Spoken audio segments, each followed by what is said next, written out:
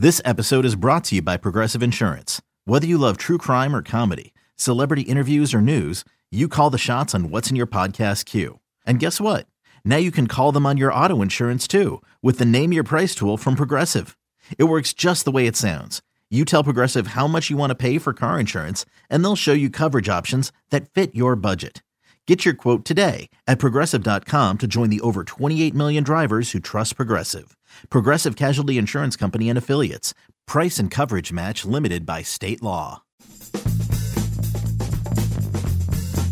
I'm Darwin Zook. Thanks for tuning in to MLB Extras Podcast, Tigers Edition. Pleased to be joined by Tigers reporter Jason Beck. Jason, we appreciate the time as always, my friend, and it's officially hot stove season, as it's called. The World Series is concluded, and the Tigers, like every team, are on the clock. Time to start making moves. And I know you touched on this last week, but if you had to pinpoint one major offseason move for the Tigers really to focus on right now, what would it be to improve their roster? Well, I think they're going to look at shortstop especially. You know, there's a huge void there now with Iglesias gone. They haven't really had to look at the open market for a shortstop in a long, long time. But at the same time, they're kind of caught in the middle here.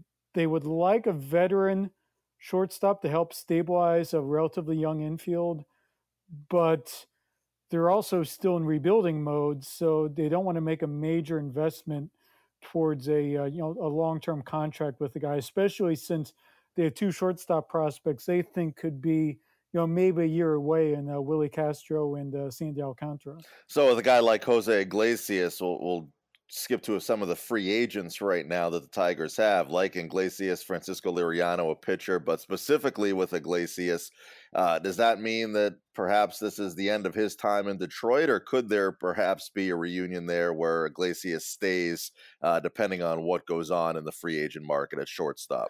Yeah, I mean, there's a chance. I kind of compare it to what the Royals and Alcides Escobar went through last year, to where, it got to the point where Escobar was still out there. The Royals hadn't really filled the spot.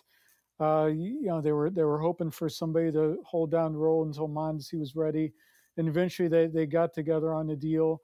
That's kind of what I can see happening. With these two guys, but I think first and foremost, they're both going to be looking for other destinations and better options. I think after the better part of 6 years, I think they're ready to kind of see what they have there, and if it turns out that they haven't filled their needs by the time we get past the holidays, then maybe they can get together. But right now, they're in the exploratory process. Talking with Tigers reporter Jason Beck. And Jason, obviously, you mentioned the team's still in rebuilding mode, haven't been in the postseason now in a few years, since 2014. How does that affect going into the offseason? You wrote a little bit about the need to improve pitching. Obviously, they rank towards the bottom of all of baseball in team ERA. How do they go into the offseason now and try to improve that pitching staff, but not spending too much money as part of the rebuilding process? Well, I think they're going to look to try to duplicate what they did last year with Mike Fiers and Francisco Liriano, although Liriano was kind of a unique situation in that he was still out there during spring training, and the Tigers decided to spend a little bit more money there and bring him in to help bolster the staff, especially once health concerns emerged about Daniel Norris. So I would anticipate they're going to look at both the free agent and the non-tender markets and kind of see if there's another Fiers out there. I think that's the ideal scenario for them, is to find somebody that they can kind of get on the rebound, maybe an undervalued arm, bring him in, let him regain some of his value, and then, maybe trade him at the July deadline for a couple prospects. They're not going to be top guys, but anytime you can bring in, a little bit more talent there, I think they're trying to stockpile prospects at this point, and that's what they're hoping to do in this case. They were able to get two guys from the A system for Fiers in early August. They'd been in talk with the Brewers before that. Leonis Martin was a similar situation. And if, depending on how Willie Castro turns out, it might end up that they got their future starting shortstop out of just basically just doing a short-term deal with Leonis Martin after he was cut loose by the Cubs. And you mentioned Daniel Norris just a moment ago as well. He was limited last year to just 56 innings between the Tigers and a minor league assignment as well because of that groin surgery he had. Now he's on his way to Japan, part of a team playing against Japanese All-Stars in a 7-game exhibition there. And I feel like, Jason, for some players, it's just a cool experience to be able to go and be a part of this. But for Daniel, this is really part of a rehab assignment in a way, right? And try and get ready for spring training. This is an important stint for him. Yeah, this is a business trip for him. Although I'm sure he'll, being the traveler that he is, he'll try to take advantage of what time he's got and see the sights in Japan and kind of be a little bit of a tourist there. But more important than anything, he's looking to add up some innings after basically missing the better part of 4 months following groin surgery last year. He's looking to repeat his delivery, shore up some things there, maybe start getting some velocity back. He was a little bit encouraged by some of the numbers he saw in the Dominican. He said he topped out at 94 miles an hour a few times. He was more generally around 89 to 92. He's trying to creep up closer to those mid-90s fastballs he was throwing when he first came over the Tigers in 2015. So he's hoping to get a couple starts over there, get some repetitions.